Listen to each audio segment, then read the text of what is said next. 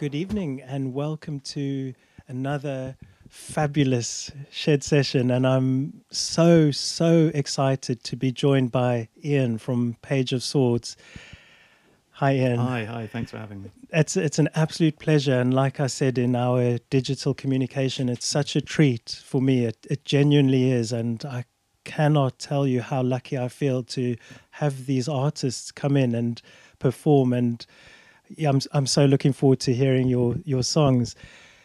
As usual, I will be introducing the show with a little story, and it's quite a long story. Hopefully it won't take too long. I used to struggle in school when we were asked to do speeches, and the teacher would say a 2-minute speech, and I was like, how am I going to do that? But now I can literally rattle on for hours, no problem. But I'll keep it as brief as possible. But it's again a beautiful summer's evening. I will talk about the raspberries. Ian's laughing. Our wonderful producer over there. You are the producer now, aren't you? Okay. What would you like to be? Producer's fine. Producer, is that cool? Producer's That is our audio expert, and Alex is here too. And Ian was laughing because I always talk about the raspberries, and I am going to talk about them again. Please do. They have taken a turn. You have to dig really deep for the good ones. There were so many that a lot of them over-ripened before I could pick them, and they dropped to the floor, which means they'll reseed down there, and next year there's just going to be a ton more. So the first crop is nearly done. The second crop is going to come a little bit late on. But they sustain me, and they are tasty. Some of them taste of bugs. You know, when you eat one and you know there's a bug, it's got that kind of bug taste. Do you ever get that? Extra fiber. Yeah. Not sure if sometimes it's so bad I spit it out, but then sometimes I don't. Anyway, today I had a really interesting day. I was invited by a chap called Mike, and he lives in Belgium, and he is in London to see a gig with Peter Buck, so from REM, who's in a band. I knew I'd forget the name of the band, but they're performing at the Garage tomorrow night in London. And Mike is a super REM fan. He's got a bar beneath or in his house that he calls Bar Electrolyte. And I think Electrolyte is a lyric from a song, or maybe it's the name of a song. Yeah, it's one of the tracks. Yeah. On Adventures in Hi-Fi. New Adventures in Hi-Fi, my favorite one. That's great. And he's got this bar, and he opens it, I think, 4 times a year, not for profit, because it's approved by REM. The management are happy to be on board with it, and he'll open it for special releases, reissues. The Up anniversary is coming up. Up 25, so the album called Up. And he's got this idea to photograph people with his cocktails that he makes, and outside REM relevant spots. So he asked me if I could meet him in London while he's preparing to go to this gig, and if I could meet him at Wood Green. Near Wood Green there's a studio called the Livingston Studios, where REM recorded Fables of the Reconstruction, 1985, around there. And we went, and the studio looks a bit abandoned, a bit dilapidated. But I met up with him there, and we took some photos. He made a cocktail out there, like amongst all the litter and the debris and the Iceland across the road.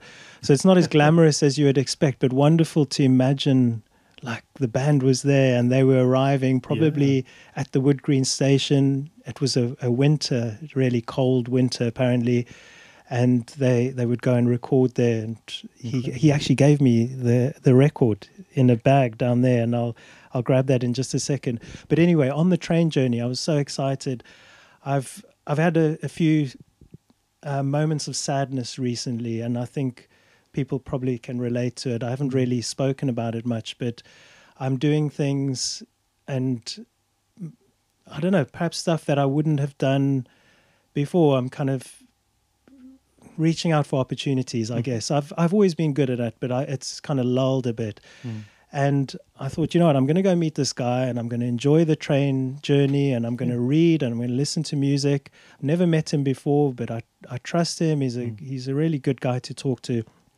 And I was on the train, put my headphones on, and I go to Page of Swords. and it doesn't work because my Wi-Fi is rubbish. I've downloaded it on that streaming app called Spotify. I can say that. And it didn't work. But luckily, I've been listening to it at work for a while, and I've seen your gigs, and it's great. So I had to listen to something else, and I listened to Helmet. Their album's called Betty. I don't know if you've ever... No, I don't know that. No. It's Ian's smiling. Have you got a Helmet T-shirt on or something? That's a hell of a left turn, Warren. Yeah. No, the story will come. The story will come together. I can see everyone's going like, "Where is this going?" Okay, so No Page of Swords. Listening to Helmet. It's heavy. It's great. And I'm reading the book that I've got here by Nick Cave and Sean O'Hagan, and it's. On the back, it says, "This is not a memoir, this is a conversation." And indeed, it is a conversation. Because while I was reading it, I thought, this isn't an autobiography or anything like that. It's a conversation. And then I turned it around and it was like, yeah, this is a conversation. That's what I thought. So I'm reading it and I'm thinking, Page of Swords, Ian's coming. And he reminds me a bit of Nick Cave. That's weird. Okay, so I'm going to carry on reading. And then I... got to a page that I'm trying to hold the book and the mic here. Well, I'll get it. And I folded a page over. And they're talking about... I mean, he's in London and they're talking about songwriting and stuff. And he's saying here... He's talking about the song called Brompton Oratory. And Sean O'Hagan says, "A song I love from that period is Brompton Oratory. How did it come about?" I'll read a bit. I think that's okay. It's so, and then Nick Cave answers. He says, "Well, it is exactly as it says. I had broken up with Polly Harvey, and when I read that, I was like, PJ Harvey, that's amazing." Yeah. And I was distraught to say the least. The song is an explicit description of my situation, sitting in the Brompton Oratory in London, listening to the gospel. The reading is from Luke 24, where Christ returns to his loved ones. I look at the stone apostles, think that it's all right for some. And just writing down the song as it happened, but it remained open-ended for a while. I couldn't work out how to finish it. So it just sort of hung around, part written. And while I was reading this, I was thinking, that's amazing, like being a songwriter and hearing this. And I was thinking, I wonder if Ian does that. I wonder and I reckon you do, but let's read some more and I can ask you that later. And so he said he's going to... He says, then a couple of months later, I was walking past the massive Pentecostal church in Notting Hill, and these lines sort of dropped out of the sky. "No God up in the sky, no devil beneath the sea could do the job that you did of bringing me to my knees." And he's talking about Polly Harvey, and it's like, wow. Oh, gutted. I was very pleased with that. So Nick Cave is saying he's very pleased with that. Suddenly I had an ending to the song. Sometimes songs feel like little triumphs over your misfortunes, little acts of revenge.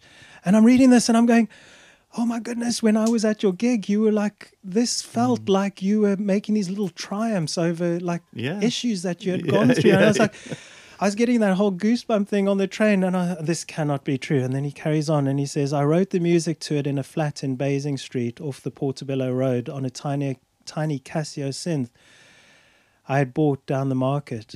And obviously, Casio synth. I've done a podcast with someone brought a Casio synth in.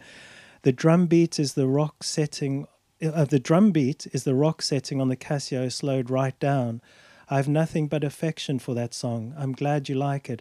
And that just warmed my heart when he said, "I have nothing but affection for that song." It's like he's looking at it and he just feels really pleased with it. Like it's something that came about and he didn't even realize he was doing it. Yeah. And then the interviewer or the person he's having the conversation with, Sean, says, "Well, it has that collision of the sacred and profane that is pure Nick Cave, as in the lines, a beauty impossible to endure, the blood imparted in little sips, the smell of you still on my hands as I bring the cup up to my lips." And then Nick Cave says, "Yes, that's a wicked little landmine hidden in the song. It has a lovely visceral charge. I love the little rising internal rhyme of cup and up. It's fun to sing." And then Sean says, "Have you heard Mark Lanigan's version?" And then Nick Cave says, of course, it's amazing. All those seasick horns and his beautiful ragged voice. I'm thinking, Ian's got a beautiful ragged voice. What's going on here? It sounds like a New Orleans funeral march or something. It sounds like an act of love. He made that song his own. And then I had to stop reading because I was just overwhelmed. And I was thinking, this is just all these little things connecting today's session. And I don't know what it is. I think of Nick Cave's writing and I think of your writing, and it's very visceral and it's very it's got like a kind of Old Testament feel to it. And even the title, Page of Swords, it's kind of stark and brutal. But and that was the little story. And I ended up having a lovely time with Mike and his partner, and they got me the record, Fables of the Reconstruction. Nice. And it was just really nice to do that. Really and cool. had a pizza for lunch and got back in time for this. And It's a good day. yeah, it was very good. And what have you been up to?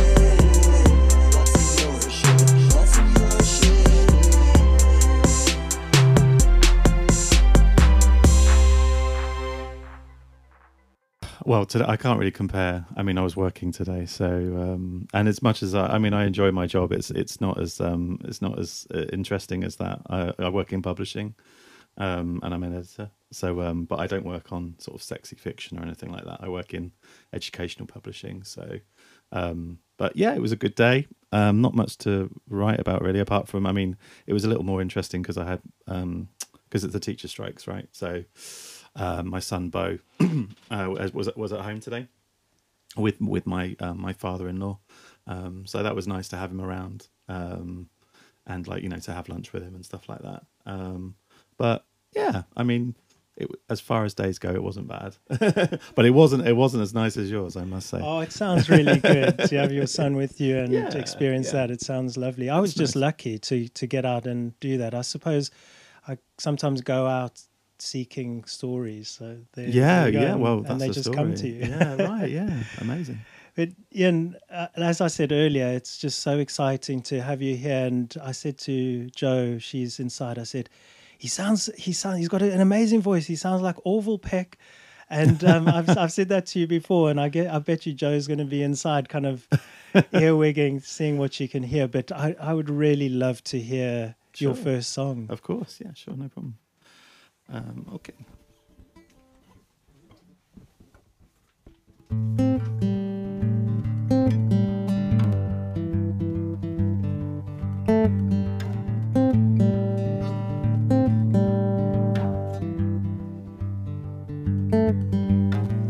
When I look in the mirror at the end of the day, strange things can happen. Shadows never go away.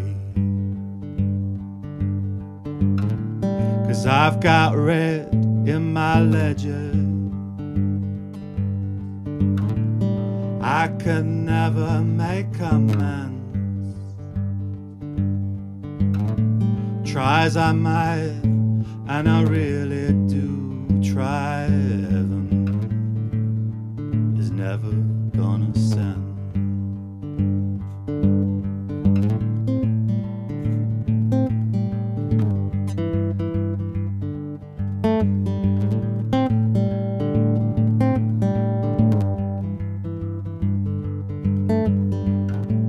When I look in the mirror,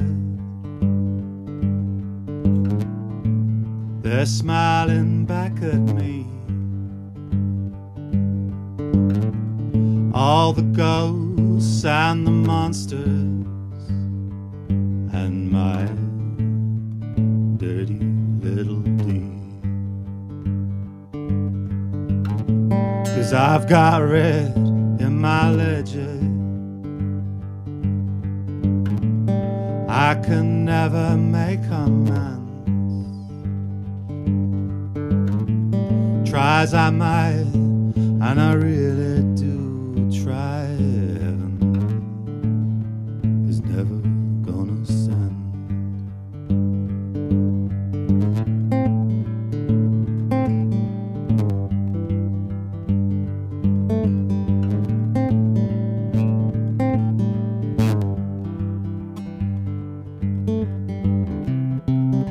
There's no point crying over spilled milk. There's no point crying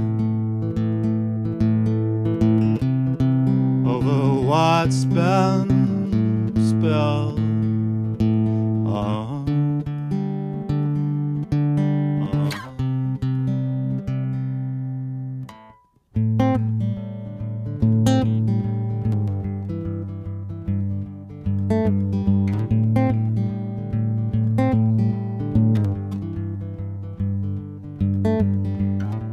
Cause I've got red in my ledger, and I can never make amends. Try as I might, and I really do try, heaven is never gonna send.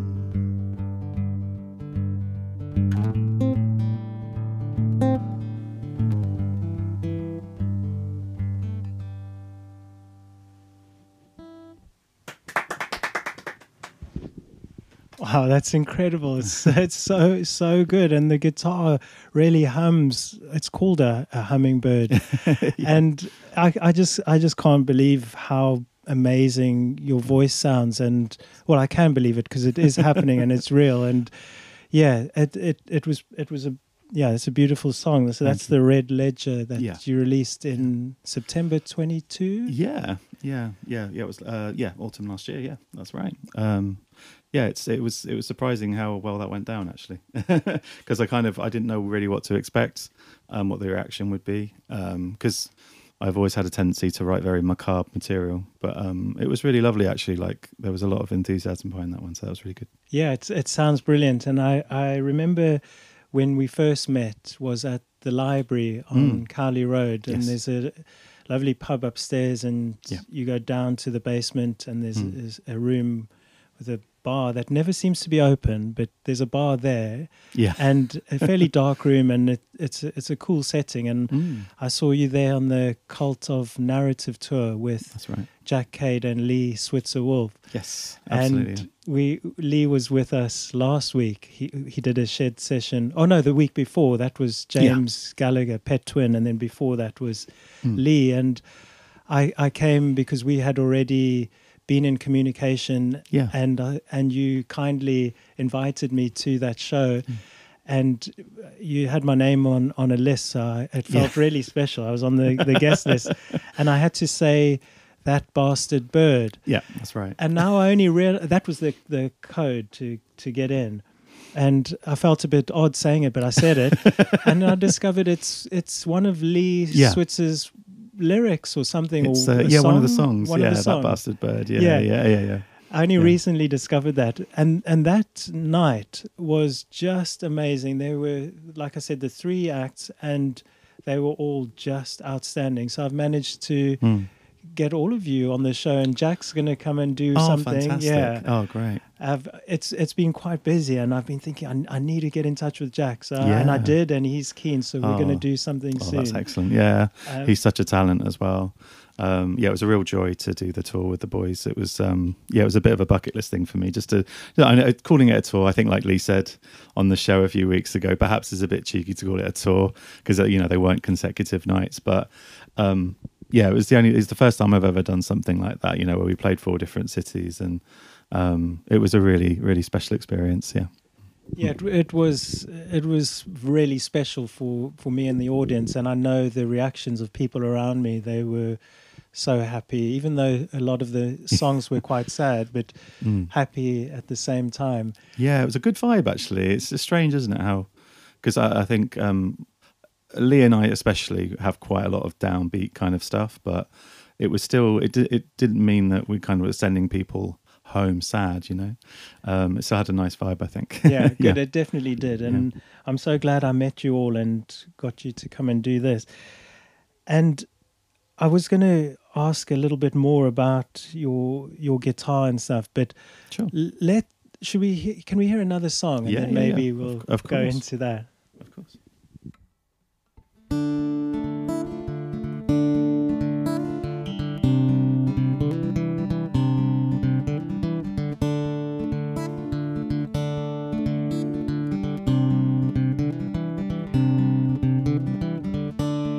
Take a breath, do your deed, be kind, so to speak. Maintain the faith and hide the cracks. Move house if it gets too bad, 'cause the morning star is never too far. The morning star is never too far. Burn the clothes after the facts and get that bleach and clean those cracks. Story straight, well it better be. If not, you'll never leave. The morning star is never too far. The morning star is never too far. Loaded dice, underhand, swept aside the average man. The cards are stacked, the game is rigged. Learn this now before it twigs.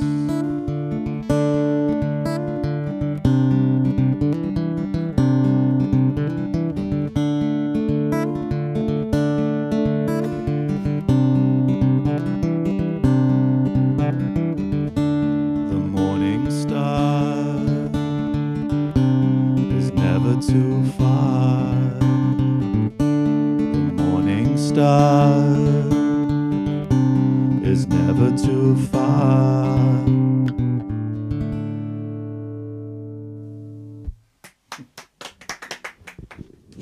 That's really lovely too, and that's from It Came for Them in Threes. So your EP from January 2023.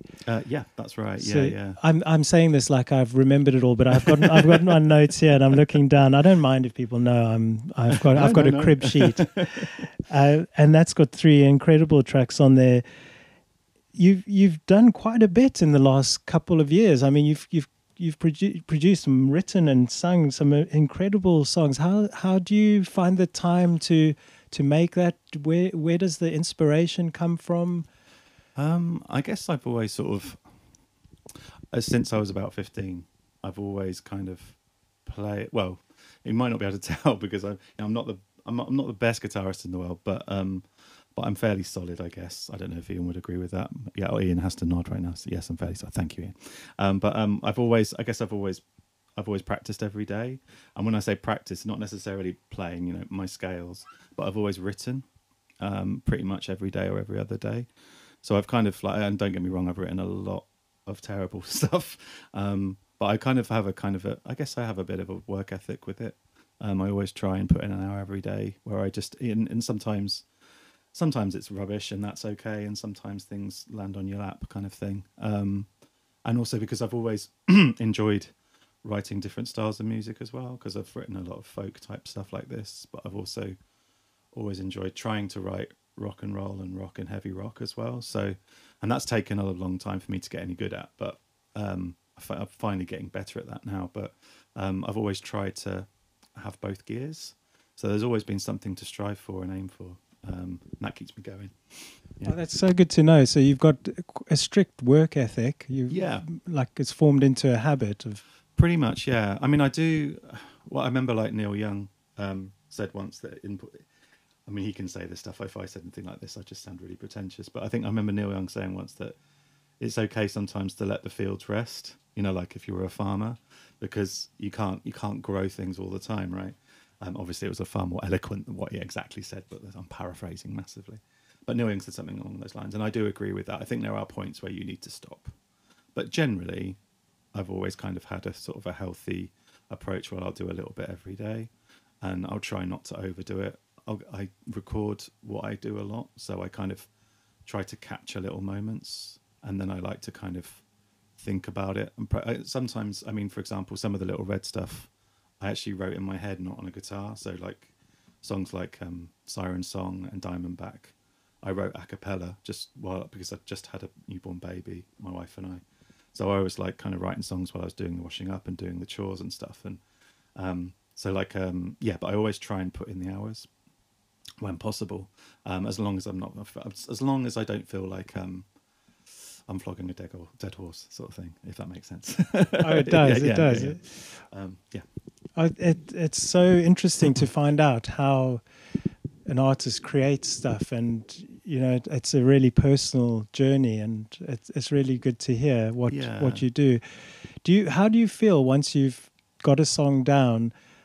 Do you feel like Nick Cave says they're little triumphs over sort of adversity or stuff that's happened, and you feel you've done a song and that's a kind of therapy? Yeah. I would never be. I'm not capable of being as eloquent, as that. But obviously, but yeah, absolutely. I think like there is, for me anyway. I know some songwriters will say it's not catharsis for them. It is catharsis for me, absolutely, especially like lyrically. And I'm kind of okay with that. I think in a way it's a strength of mine. You know, I kind of have to own some of the darker sides to how I feel, and it's helped me kind of cope with and process mental health issues as well. So it's been a really good tool for that. And I think there's no shame in that. I think there is a really kind of rich mine that you can pull all sorts of wonderful treasures out of. Nick Cave, Tom Waits, PJ Harvey, I think, you know, they probably all have a similar place that they can go to when they want to write sometimes. And obviously I'm not putting myself up with them, but yeah, I feel that sometimes the darker sides of life can be very rich for art and creativity. I'm really envious of that writing tradition. I've tried to write some songs, but I don't have any music to go with it. I write words, and I do keep them. Some of it's quite embarrassing for myself when I look back and I'm like, oh, what's that? But I've got a friend across the road who I don't mind sharing them with. But I do envy that skill of being able to write a song. If you can write poems, is that kind of how a song works? That's how I started, was writing poetry, actually. I used to write really cheesy poetry as a kid. And I loved playing with words. And a lot of them were awful. But I always felt like I needed that outlet. And I wrote little stories as well, which were also horrifically awful. But I just always had this need to kind of write and create. And I was always a bit of a loner as a kid. I mean, I was quite social. I'm a bit strange because I'm quite contradictory in a way. Like I'm quite happy to talk to people and see people, but I also need a certain amount of time where it's just me in a room with a guitar. I mean, there was a time where it was with a paintbrush as well, you know, or with just a pencil and writing. But I've always needed that outlet. I've needed a creative outlet. And yeah, I think music is my first love for sure. So I sort of took what I kind of enjoyed from the poetry and then started to apply it to music. And then kind of started to discover more and more different artists, got into people like Leonard Cohen, got into people like Bob Dylan, and then it kind of grew from there, really. Yeah, and I feel like music is one of those art forms that's very different to, say, watching a play or looking at a painting. It draws me in, and it heals me. So you know, today has been a very, very much a healing day, and having this to the cherry on top is perfect. So it's wonderful that you're obviously feeling that, listening to music and appreciating other artists, and then you're giving back in that tradition. So you're also feeding that thing in the universe that we all need. We need music floating around. So I always think once you've sung something like that song, it's out there now. Yeah, and we've recorded it, but it's taken that little space in the air particles in the universe. You've put something positive out there, whatever the words, whatever it is, you've created it, and it's gone in sound, and it's up. Yeah, out. and it feels good when it's something you feel proud of. It's the best that you can do. Yeah. Then that's a really nice feeling. I'm sure Ian would say the same as well. It's the best thing is about creating something, sharing it, and then the little surprises, like for example, this is a big surprise and a lovely big surprise, but having other people that, aren't your relatives dig what you do. I dig it big time. Thank you. It sounds strange, but it's still a buzz that I just, I'll never get bored of. It's just amazing to make something and have other people enjoy it. It's really cool. Yeah, it's really helpful for me, especially. Like I just can't express enough how music just makes me feel so good. It just fills me up. I love it so much. Yeah, it's good for the soul. Yeah, very much so. Yeah. And I don't know, earlier I said I would like to talk about your guitar. Let's do that now. And then Sure. I've noticed it when I mentioned earlier. It's called a hummingbird, and it definitely has that hum. It kind of reaches a point, and it's how you play it too, obviously. And that sound just kind of, it just goes. Once you've hit those notes, you've played a note and it's out there, and then the next note comes out and it joins that one that's out there. Yeah. But it's a beautiful looking guitar. It's Sun Blush. Is that the right name? Yeah. It's an Epiphone hummingbird. It's a dreadnought acoustic, so it's got a lot of bottom end, a lot of bass. So it carries, and it's also got a nice weight to it. And I'm not very good with the small neck, so it's got a nice chunky neck, like one of those baseball bat necks, So it feels a little bit like I'm carrying a cello around my neck, but I like that. But yeah, thank you. Yeah, I like it. I think you connect with some, and some you don't. I think I heard on a previous show, I think you guys were talking about guitars, and you were saying how some really click with you and some don't, and I get that. Yeah. Yes, I think last time I told the story about getting that guitar from Scotland, the Martin. Yes, that was it. Yeah. So yes, I totally get that, because my Black Martin is a concert size guitar, because I'm not so I love dreadnoughts, but it's just they're too big for me. So it's a kind of personal preference thing. Yeah. I mean, I think there are songs in these things as well. Sounds a bit cheesy, but like Ian and I have been exchanging messages recently, because I've been adding to my collection of guitars. Shall we say? As you do. And but one thing I do find is a massive benefit is usually when you get a guitar that you connect with, you get sort of 5 songs for free. Like they kind of come with a bunch of stuff that you need to get out. And I'm sure there's songs in these things as well, which I'm convinced by. So that's always really fun when you get something new that you connect with. There's some good stuff to come out of it, and that's really cool. I love that. I love that thought. 5 songs for free. There you go. Yeah. make the most of that. I adore watching live performances for lots of reasons. One of them is looking at the guitars and the drums and the pedals and the cables and the microphones, everything. I'm looking all over the place. And obviously the performer too. And I've watched some of the stuff on BBC iPlayer from Glastonbury, and there was the War on Drugs set. They were on the main stage, I think it's called. There's so many stages, massive festival. And I was looking at the guitars, and Adam Grandachil, I think that's his name, he gets his guitar swapped out quite a bit, so it's exciting because they all look incredible. Yeah. But what I love is those guitars that look really worn, and people have kept them for years, and they've repaired them and they've reused them, and it's a nice thing. It's like a bike that keeps getting repaired and gets back on the road, and a guitar has a life, and you've got to keep it going. There's that book, The Third Policeman. I don't know if you've read it, but in that book it talks about how objects that somebody loves or cares for, they start to become part of them, because the transfer in cells from you to that thing, the thing starts to bind to you a little bit. I'm not being as elegant as the book, but and I think there's something in that. I think these things tell stories. I must say that this is a very new guitar. I mean, it's very shiny and nice, but I've got some older ones. Yeah, and you get that vibe, you know, like you kind of, there's a story behind each of these things as well, and I really like that. Yeah. You can just sit there and think, where's that been? What guitar case has it gone in? Where's it traveled to? Something just came into my mind. I was in Aldi the other day doing the weekly shop, and I walked down that middle aisle. Everyone knows the middle aisle. If you shop at Aldi, they've got loads of bargains in their weekly stuff. And there's a bag of, they call them recycled golf balls. And I thought, no, this is odd. And I looked at the bag, quite a hefty bag full of golf balls. And I'm a sucker for like golf balls, bouncy balls, footballs, although I'm not really much of a football player. Although I coached once, and that was weird. Tennis balls.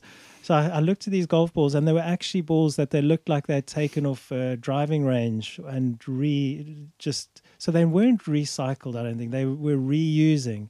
And I think they should have called them reused or repaired stuff, because that's better. And then I thought of guitars, and it's nice to see that they are often repaired and reused and handed on, and an instrument should have a long life and keep playing.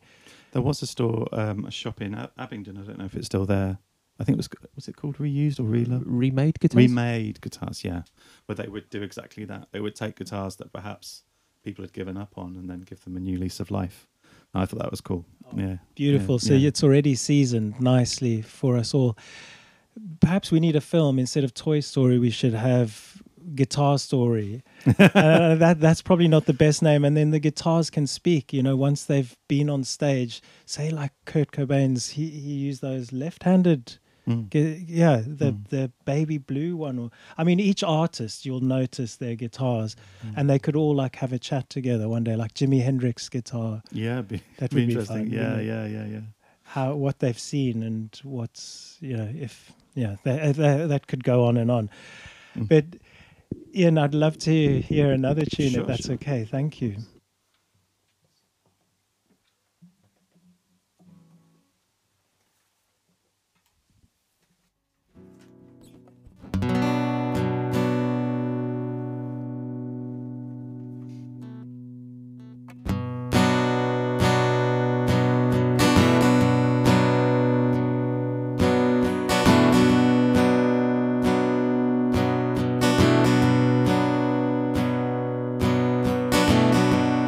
Sing a song soaked in witchcraft, kill what you know,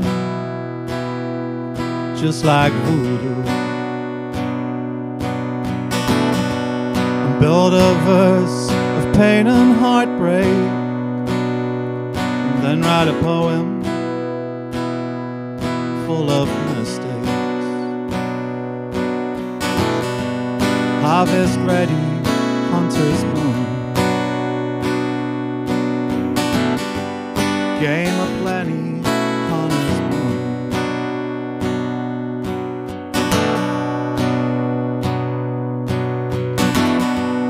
They can take that family heirloom, bring it all back and sell it to you.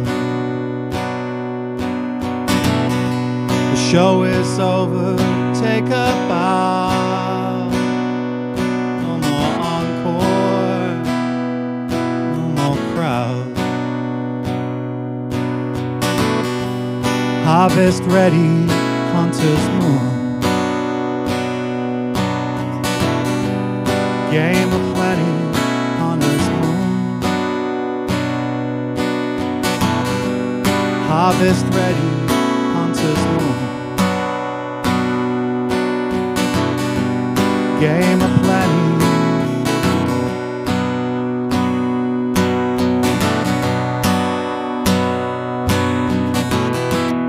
You know nothing of my wrath.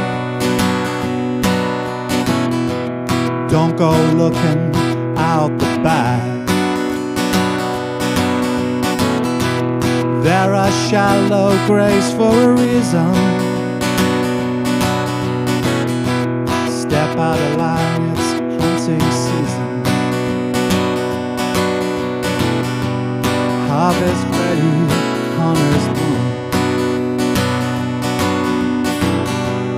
Game aplenty, hunter's moon. Harvest ready, hunter's moon. Game aplenty. It's hunter's moon. It's hunter's moon. It's hunter's moon.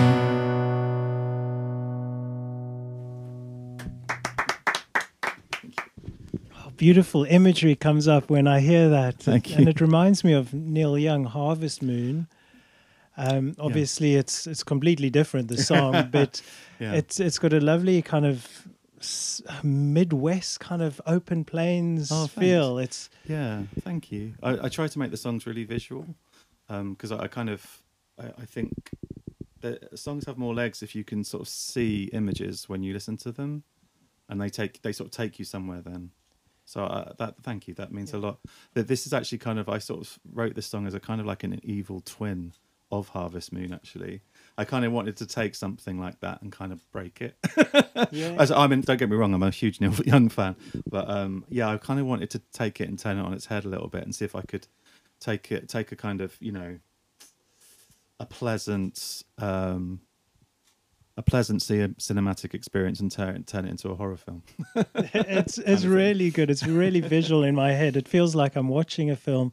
I can imagine the harvest being ready and there's a hunter's moon, and I don't know what a hunter's moon is, but in my head it's probably like an orangey yellow sliver of a moon. I don't know, what is a hunter's moon? That's a good question. I think the hunter's moon, it marks the start of harvest. And I think it was it was a sign of when people could go and hunt and get the crops and food they needed for the winter. I believe that's what it is. I might be slightly wrong, but it's along those lines. Well, it works. It's good imagery on that one. Thanks. What are you listening to at the moment? What types of things inspire you? Yeah, I mean, I kind of for Page of Swords, Elliott Smith. I'm not too dissimilar to Pet Twin, actually, with a lot of the influences. Because he was talking about cinema last week as well, and cinema is actually weirdly a big influence on me musically. Elliott Smith, and Nick Cave, Tom Waits, PJ Harvey, Mark Lanigan, rest in peace, and people like Lee Switzer Wolf. Lee's an incredible writer. Jack as well, Jack Cade, incredible writer as well. And there are people that have sort of come and gone on the local scene that have always kind of, that have got me really excited. I mean, the August List as well, an incredible band, and the Epstein as well. So kind of local and national as well. And I've always been a huge Neil Young fan. Yeah, he's always been there, a constant. Good. And any like variations that those sound like, how do I word this? Any like things, curveballs, so any rave music or any electronic or dance or anything else that would surprise anyone? Well, I mean, because being in Barrel House and writing rock music as well, Sabbath, sort of hard rock like that. I am a bit of a closet Metallica fan. Come out. yeah. Soundgarden, amazing. Portishead. Yes. Nothing kind of massively. I mean, I suppose I have some guilty pleasures. I do like, I don't know if I should say this. Say it. My wife's a big Beyonce fan. I've got a lot of time for Beyonce. I think she's incredible what she does. There are a lot of similarities, obviously, between myself and Beyonce. I'm sure you can see. I'm joking, no, I've got a lot of time for her. Lizzo as well, amazing. It's the voice too. She's got a fantastic voice, and I when I was speaking with James Pet Twin, it's okay to say you like these things. Like for ages, I didn't want to tell people that I liked Pearl Jam because I'd always get like funny comments, and then I just think no, it's okay. You can say who you like. I love Madonna, for example. Yeah, me too. Well, yeah, God, that was the first album I got, the Immaculate Collection. Oh, very nice. When I was a kid, how cool was that? Very cool. As you said that, I just see the album cover jump up. It's like that light blue with the a badge, the gold edging. Yeah, that's very cool. Very nice. It was cool. It's cool. It all went a bit wrong though, didn't it? When I when I picked up a guitar, it all got a bit darker. That's okay. But, yeah.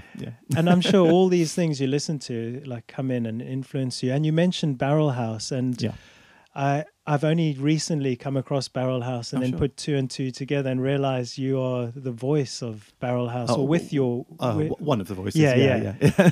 And your collaborator or the person you work with on Barrel House, what's his name? Mark Challens. Okay. Mark is he's kind of like my big brother. Yeah. Yeah.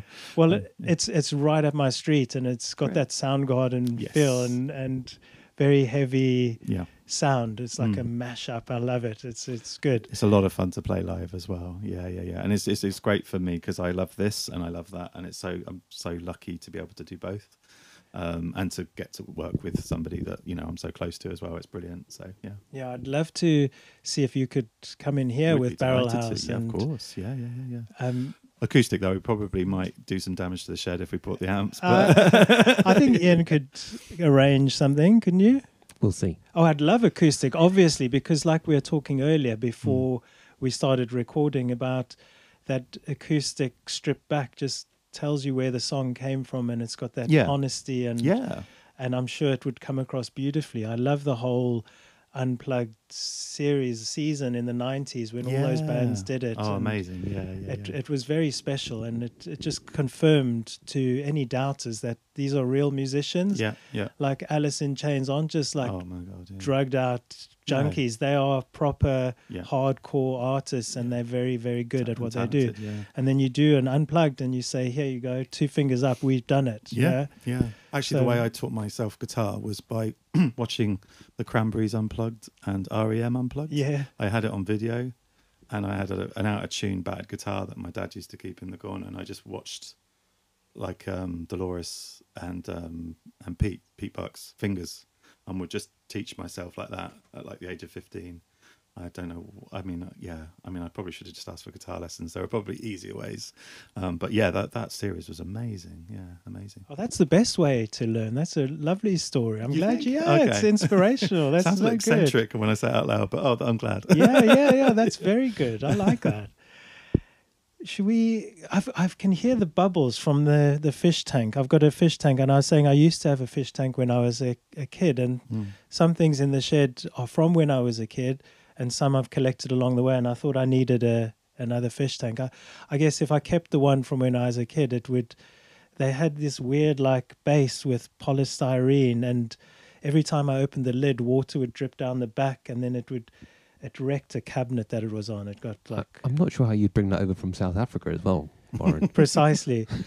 My mom made me get rid of it because it just trashed the thing, and it had like a pump with bubbles that used to make a noise, and it kept me awake. It was a drama, but I love those little neon tetras.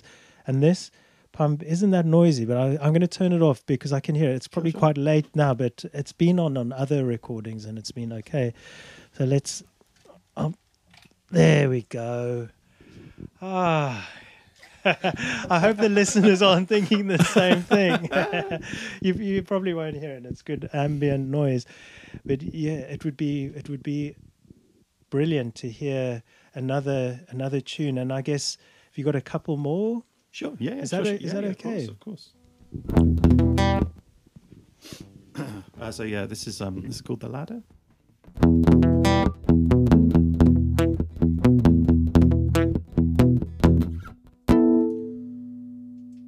No, I'm not going down. No, I'm not going down. I've torched the books, I've tossed the keys, I've wiped the files, I've made my peace. No, I'm not going down.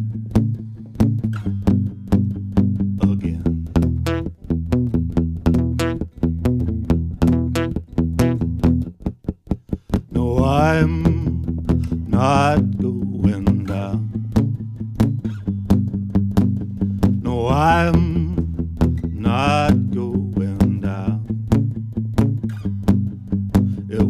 different time.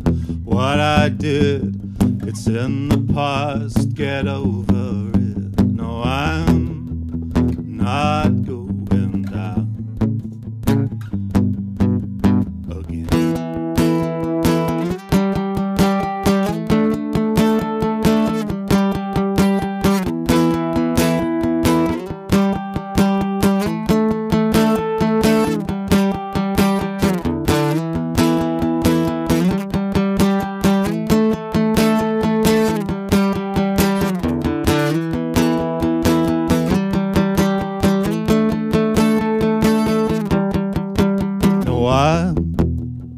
Not going down.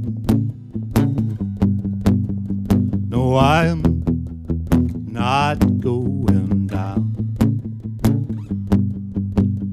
I've managed the cost, I bought a life no one knows, not even the wife. No, I'm not going down again.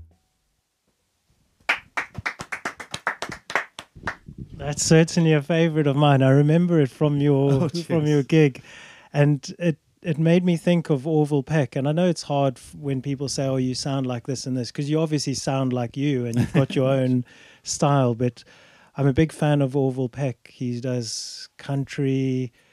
He wears a mask with like tassels, and you can never see his face. Oh, okay. I think I'm with you now. Yeah. He released an album called Pony, was his first one, and the second, I've got it. I don't know what it's called, but they're really good. And his voice has that kind of like Elvis and a bit of Roy Orbison, and it's just got a richness. It's warm and it's good. And your voice definitely comes through amazingly on all the songs. But that's a tune. I love that one. That's very cool, very nice. Thanks, and I like how it just kind of abruptly stops.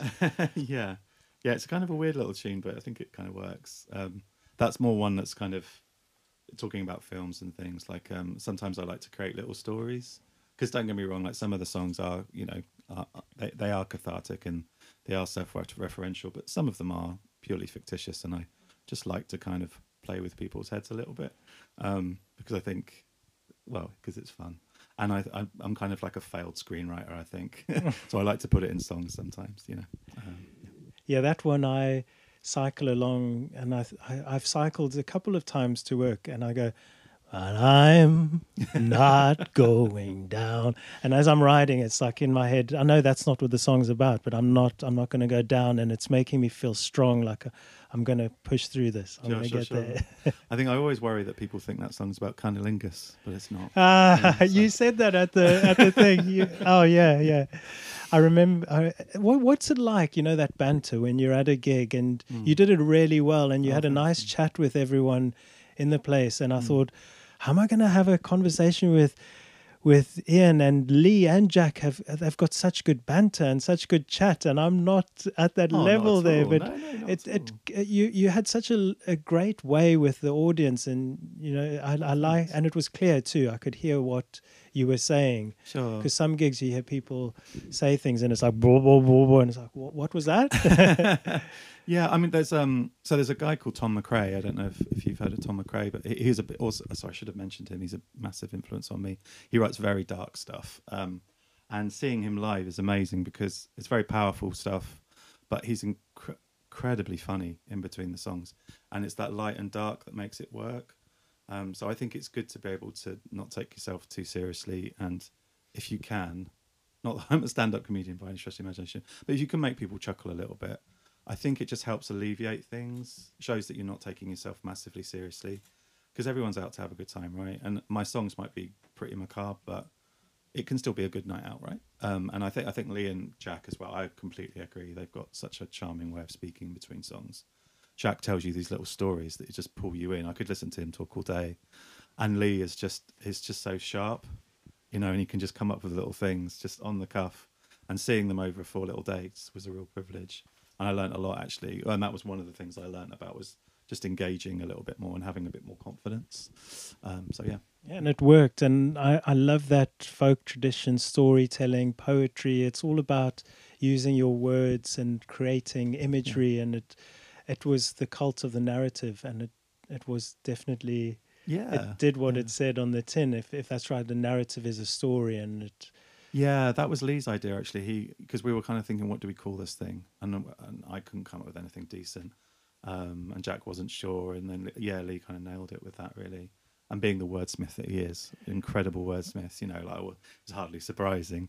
And I think it really kind of just made it seem like a bit of a cohesive offering, because we're all a bit different, but there are similarities there, and I think it was a really nice way of capturing that. Yeah, well done on that tour. I'm going to call it a tour. I know you guys probably don't. I'm going to call it a tour, and I hit one of the dates on those tours.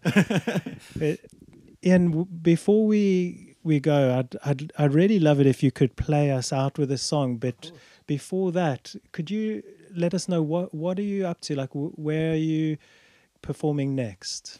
Sure. So for Page of Swords, the next gig is the 21st of July. I'm playing in Reading. I'm supporting, I think it's the Heathen Apostles, and they sound like a kind of like the bastard children of the Dead South. They're incredible. A really, really good band from the States, and I'm supporting them at the Face Bar in Reading. The Face Bar seems to be getting some good gigs now, so that's going to be exciting. Barrel House, if I may. Yes, please do. Yeah. Barrel House, we're playing O Community on the 15th of July at the Tap Social, so that's the Divine Chisholm thing. That's going to be super fun. Day after that, we've got Ready Pop Festival in Caversham. Then we're playing Charbury Festival at the end of July on the 30th. And then we're playing Bunkfest in September in Wallingford. And we're trying to get the second album done as well. And also I'm recording the next EP for Page of Swords. Hayley Bell, who was in Little Red, she's coming on board for the next EP, which is called Goodbye Sadness, Goodbye Sorrow. Oh, sorry, Goodbye Sadness, Farewell Sorrow. That's it. And Hayley's going to be doing vocals with me on 4 of the tracks. So that should be exciting. That is very exciting. And I think your work ethic is paying off, and you're making lots of good stuff for people to enjoy. And I'll try get to some of those. I think I probably will be at the O Community one. Oh, great. I think I've got that on the calendar. The calendar's filled up. These summer months are good for going out and seeing what people have been working on during the winter. And the calendar's looking full for July and August. Cool. Lots of exciting gigs to go and see. Yeah, very much so. Yeah. But once again, thank you very much for joining us, and thank you to Alex for taking the pictures. We're a team here, and it's really good to have you with us. And Ian, of course, I keep thinking that we've got the best sound in where? In this shed. But it's also wonderful to have you, and I've never really said that on a podcast. I was thinking about this, it's good to have you here. So thank you for always putting up with my text messages saying, "Are you free here? Can you do this?" But thank you. Thanks so much for having me. And this is a Little Red song actually. This is called Bonnie and Clyde.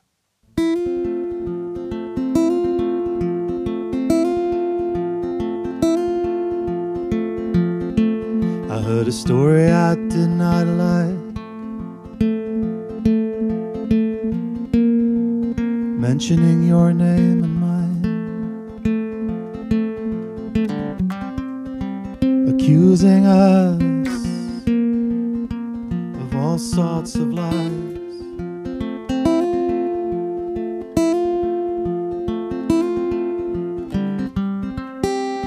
Be my Bonnie, and I'll be your Clyde.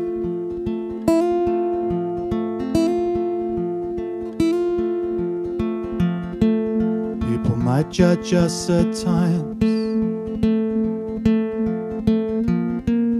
as we swim against the tide. It's just me and you and the open sky.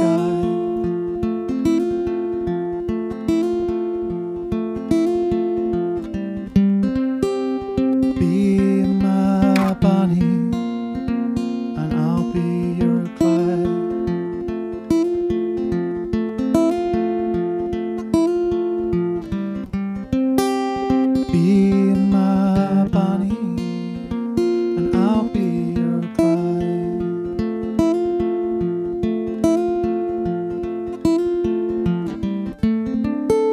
Let's find some space to breathe.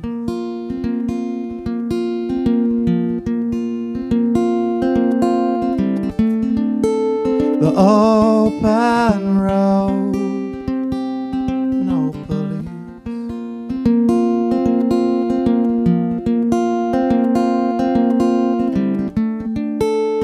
It takes time to be free.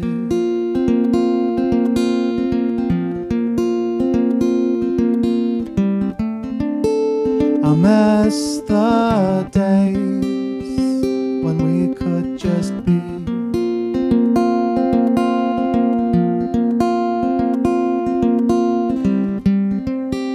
I don't wanna hide. Be my Bonnie, and I'll be your Clyde.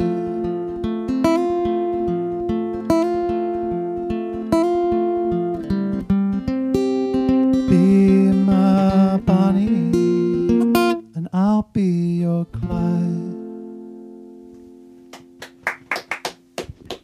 Perfect. It was so good. Such a lovely evening. Thank you very much, Ian. Thank you so much. Cheers.